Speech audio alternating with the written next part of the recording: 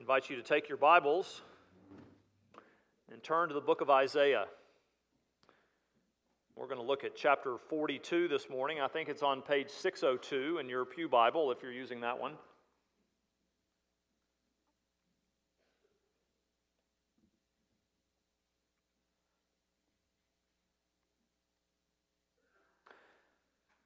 Isaiah chapter 42, we're going to look mainly at the first 4 verses. I'm going to read the first 9. We'll talk about the last 5 a little bit, but the concentration will be on verses 1 through 4.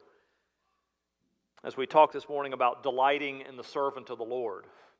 This is one of 5 servant songs. They're really poems, but they're often called songs that the prophet Isaiah includes. There's the suffering servant. This one is about how we are to delight in the servant. And more specifically, it says that God, the Father, delights in this servant who is coming. Of course, we know who this servant is. This is Christ. And so we want to talk about, what is this servant come to do? What has Christ come to do in our midst? And why are we called to delight in Him?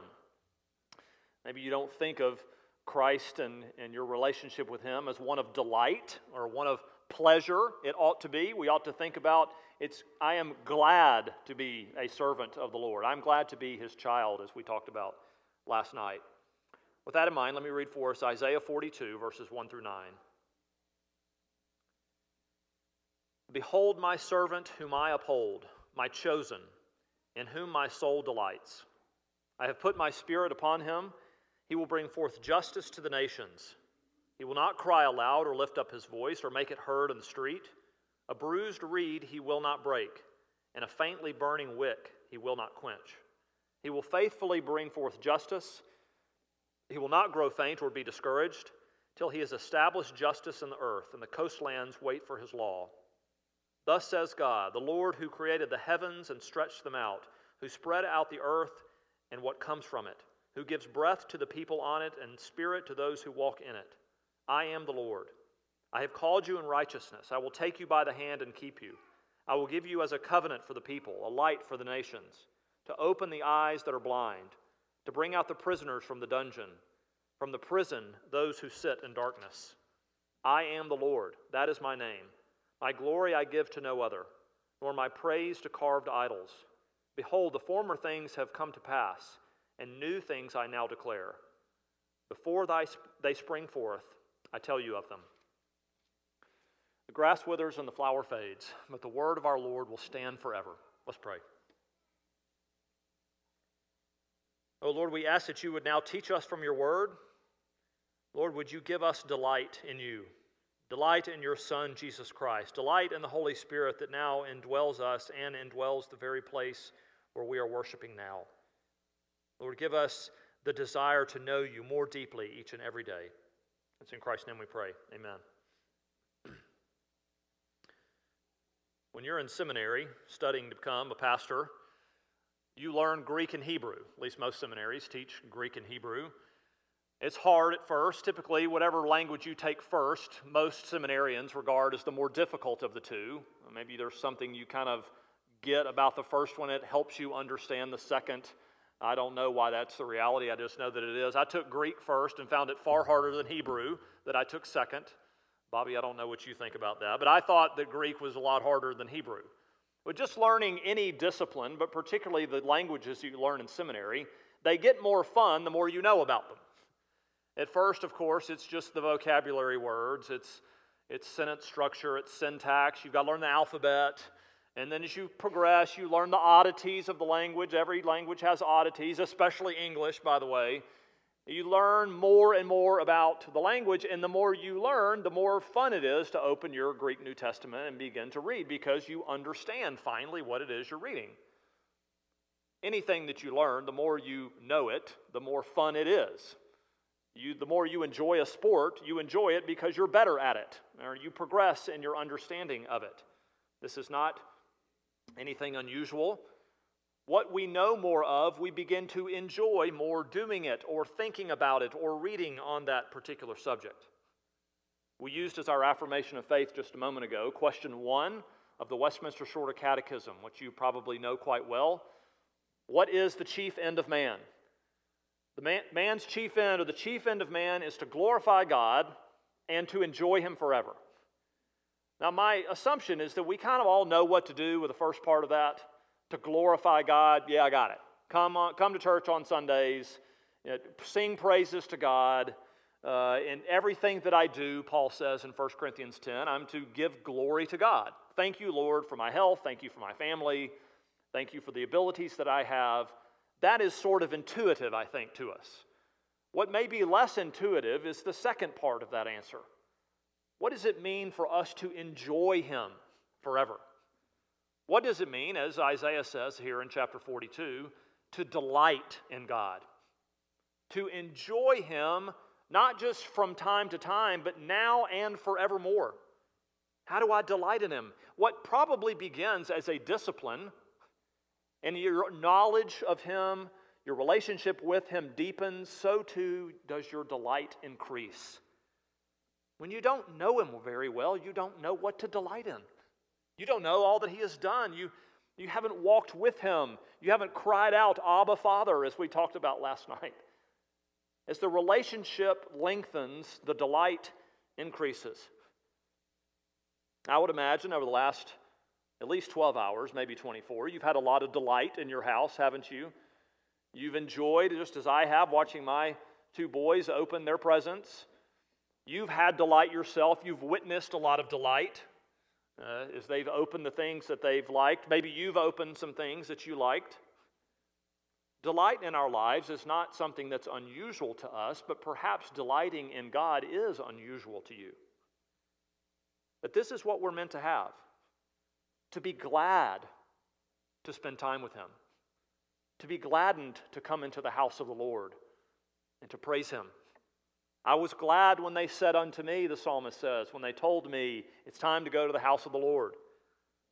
Well, what are we to delight in? What has the servant done that we should delight in it? Well, that's what the first 4 verses are about in this 42nd chapter of Isaiah. Number one, what will the servant do? What is he going to do that we ought to delight in? Perhaps you've noticed a pattern in the Old Testament. I mentioned this a couple of sermons ago. We have a problem, we have a promise for a provision for that problem, and then we have the actual provision itself. So we have sin, we have a promised seed of a woman, we have a virgin who's to give birth in the Old Testament that's prophesied. We've got a provision or a promise for it, and Christ comes and He's the provision of the promises. He's the yes to all the promises of God. And that is exactly what we see in who this servant is going to be. It's the promise of the provision. What is he going to do? Well, he's going to be a servant. Maybe that's a bit counterintuitive to us. No, we want a strong, tough leader. You're getting a servant who's no less strong and tough, but he's going to lead, he's going to minister in a way that maybe we didn't anticipate. And this is going to be a tremendous comfort to God's people. Isaiah wants to encourage weary believers in Israel at this time. They are weary because they're on the brink from an incredibly unpleasant season in the life of Israel. Assyria is coming to conquer the northern kingdom. Babylon will be around soon to conquer the southern kingdom and to take them off into exile. They need the reminder that they are God's chosen people. They need the reminder that I have promises for you, I'm providing for you, I have come to encourage you. You're going to need to be reminded of this. You are my people. I have called you by name, as he will open chapter 43 with. God's promises are always sure. His grace cannot be frustrated. I would imagine that at Christmas time, for some of us, we need that same encouragement. Christmas is a time of delight. It also can be a time of you're exhausted again. You need the encouragement of the same story of the birth of Christ coming into this world for you, and it needs to lift you up again. You need to be reminded that you are in bondage but now free because of Christ. You need to be reminded that yes, your future in this life perhaps may be stormy with many trials. In fact, very likely it will be. It may be times of discouragement, but look at the God you have. Don't trust in this life. Don't trust in the people of this life. Trust in the servant of the Lord. Again and again, Israel has been given leaders. Abraham and Jacob and Joseph and Moses and Joshua and Samuel and David and Solomon and Elijah and Elisha and even Isaiah himself. And as wonderful as they've been, as they have often redirected the attention of God's people unto God again, they are imperfect leaders. They've all fallen short. They need a Savior. They need this servant to come. It's sort of like your pastors to a degree. We want to be faithful men in your life. We want to preach faithfully the Scriptures. You don't need me. You don't need Bobby. You don't need Mark. You don't need Daniel. Hopefully we can serve you only so as to point you to the one that you do need. That's our faithfulness, Lord willing, unto you, is to say, don't look at us. Don't look at one another. Look to Christ. Look to the servant of the Lord. That's what you need to daily be pointing yourself to. That's what you need to daily be pointing your spouse to and your children to. Don't delight in the things you have. Don't delight in the things of this world. Delight in Him, the one that is promised. So what is Jesus like? What is this servant like?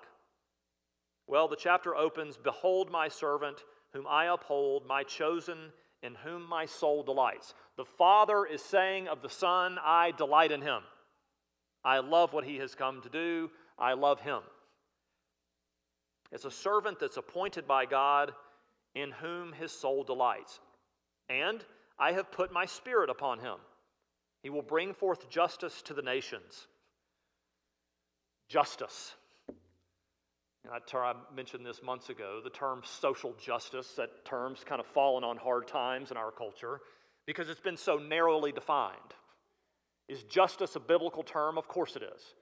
But it's not just about bad people coming under judgment, or bad people getting what they deserve, or the law being carried out rightly. It includes that, but biblical justice is far broader than that. God bringing justice to bear in this world is not just bad people being punished, though it is that. It's God's law and God's way transforming your desires. It's not just don't do that and keep yourself out of that. It includes it. But justice and law in us and amongst us is us now wanting to do what is good, not just avoiding bad things because of punishment. What else is this servant going to do? He's not going to scream and yell at people. It says he's not going to cry aloud or lift up his voice or make it heard in the street. He's going to come meekly and he's going to serve. He's not going to be a self-promoter, as one commentator said. Verse 3, it says, "A bruised reed he will not break, and a faintly burning wick he will not quench." He's going to be tender. He's going to be compassionate. And that is exactly what we need him to be. A little candlelight that's just about to go out, someone at the very end of their rope, you're almost ready to break. He is coming to be tender to you. As powerful, as good, as huge and transcendent as God is, He's also very tender and mild. And He will serve His people. This is a great blessing to those of us who are discouraged, who are afraid, those particularly perhaps lacking assurance. Isaiah comforts us with this. Peter will say in 1 Peter chapter 5, "Cast all your anxiety on Him because He cares for you." What do we always want out of our leaders? We want them to be strong. We want them to be tough.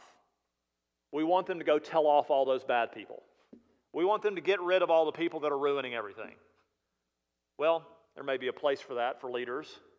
What is this servant leader going to do? He's going to come and serve.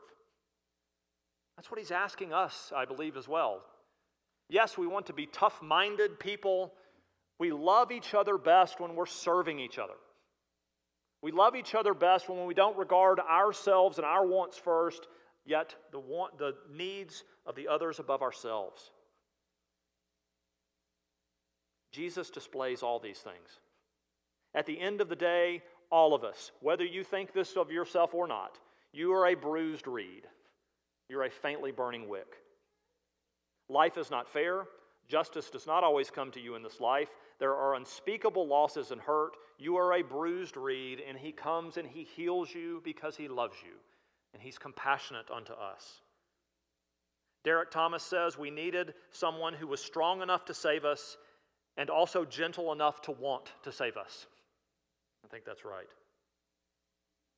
And fourthly, it says of this great servant, he will not grow faint or be discouraged until he has established justice in the earth and the coastlands wait for his law.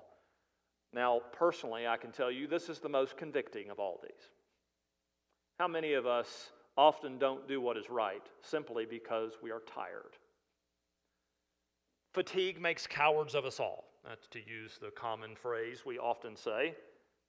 Do you grow weary in doing good?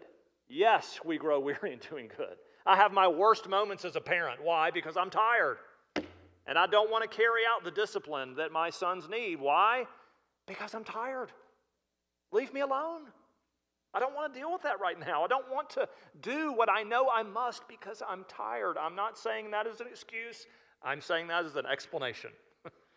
But what does it say of the servant? He never grows weary. Ever. He never gets tired. He's never fatigued. He always does what is right. He always serves. He always carries out to this compassion that we need. And that's why the Father delights in him, and that's why we ought likewise to delight in him. He doesn't grow weary of doing well. He may not return for millions of years, and not one day will he get tired of upholding this world in the palm of his hand and loving us as we need him to love us. That's what we can say about the servant. And that's exactly what we see in the ministry of Jesus Christ. At Jesus' baptism in Matthew chapter 3, the Holy Spirit descends onto Christ once baptized, and then a voice is heard, "This is my Son in whom I am well pleased, in whom I delight." The Father saying this of the Son. In Luke chapter 4, Jesus, it says, is full of the Holy Spirit as he goes out into the wilderness to be tempted and to do all the things that Adam did not. And it says that the Holy Spirit ministered to him. Matthew chapter 12 actually cites and quotes Isaiah 42. He doesn't get into a shouting match there in Matthew 12 with the Pharisees. Instead, he withdraws and he goes and he ministers to sick people and hurting people. The faintly burning wicks, we might say. He was a miracle worker who saved people from their sins and comforted them in their afflictions. He was the humble servant. And Matthew's gospel shows us this. So secondly, what are we to do?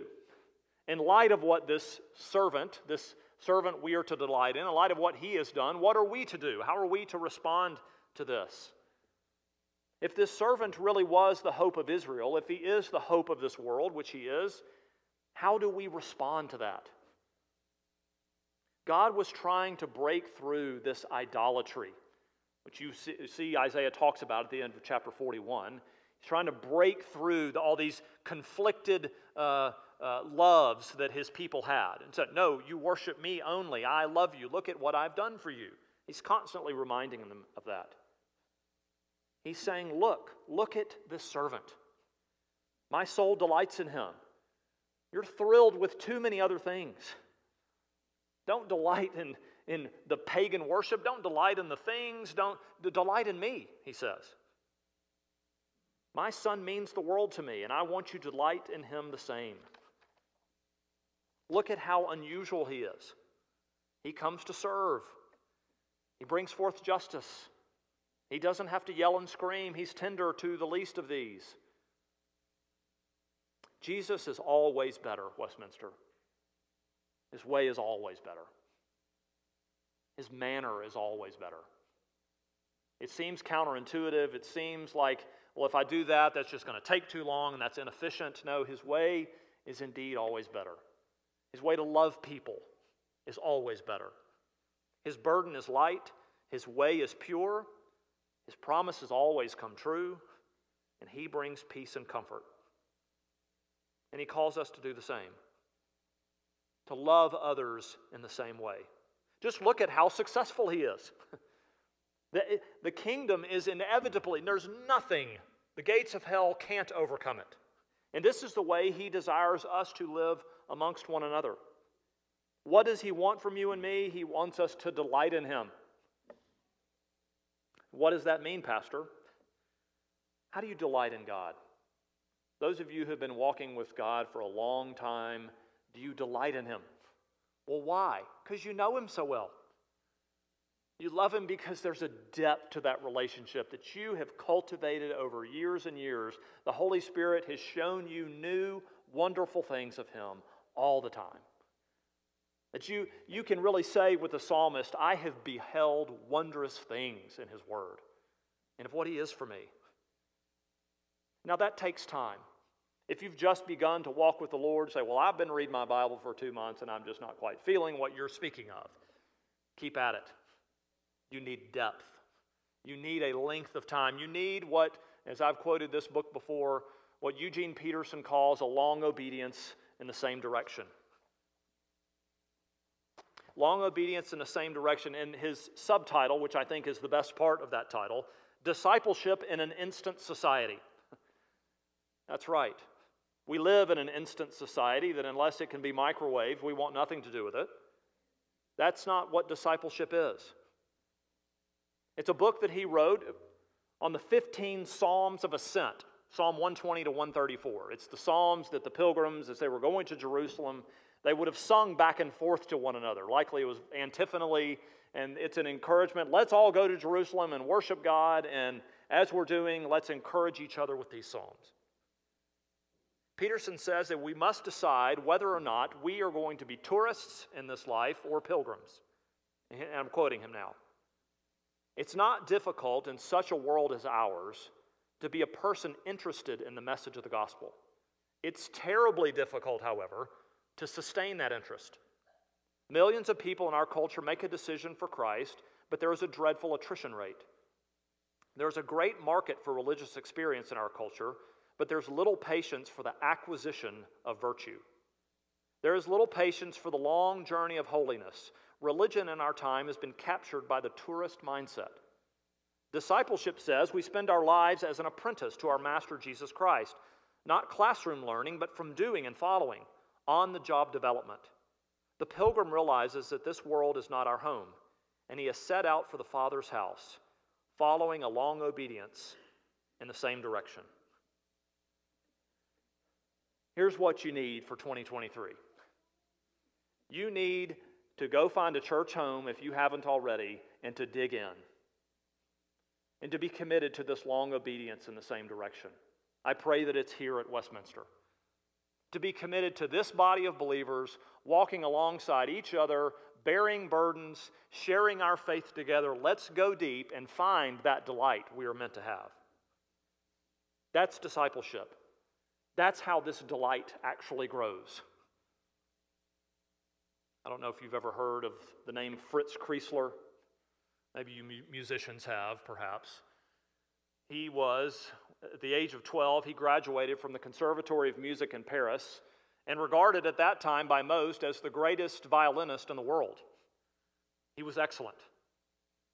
One day, years later, he was traveling. He was going from one concert to another. He was about to hop on a boat and go to the site of his next concert, and he was killing some time in a little shop there next to where he would board the boat in about an hour. He had his violin with him, and he's shopping around, and he sets it down to take a look at some things. And the store owner runs out of the store and goes and gets 2 police officers and comes back. Said, "Arrest this man. He has stolen Fritz Kreisler's violin." No, wait a minute. I am Fritz Kreisler. To which the police officer said, "Yeah, right. We know who he is, and you're not him." "No, I really am. This is my violin." And they didn't believe him. They were ready to put handcuffs on him, and he said, "Just wait a minute." And he takes the violin out of its case, and he begins to play the violin as only Fritz Kreisler could. Everybody knew the minute he started playing that violin, "Okay, you're right. We are sorry. Nobody could do it quite as well as you could. We apologize for mistakenly arresting you. Please go about and have a great day, Mr. Kreisler." Westminster, Christ has done in your life and in this world only what he could do.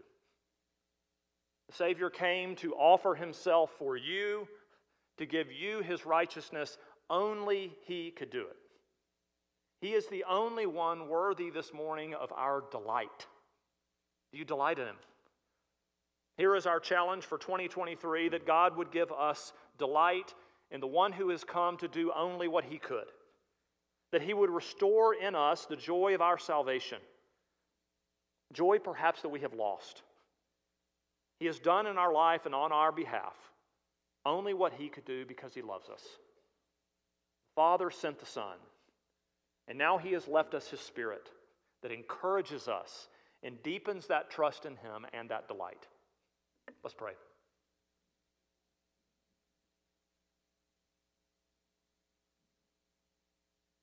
Oh Lord, we thank you for doing all the things necessary to reconcile us to yourself. And Lord, now that you would help us be committed to deepening our faith and trust in you every single day. Lord, that we would cry out to you, Abba, Father. We thank you that you call us, you ask us to come boldly to pray unto you. You hear our prayers, and you are mighty to work in our lives and in this church and in this world. It's in Christ's name we pray. Amen.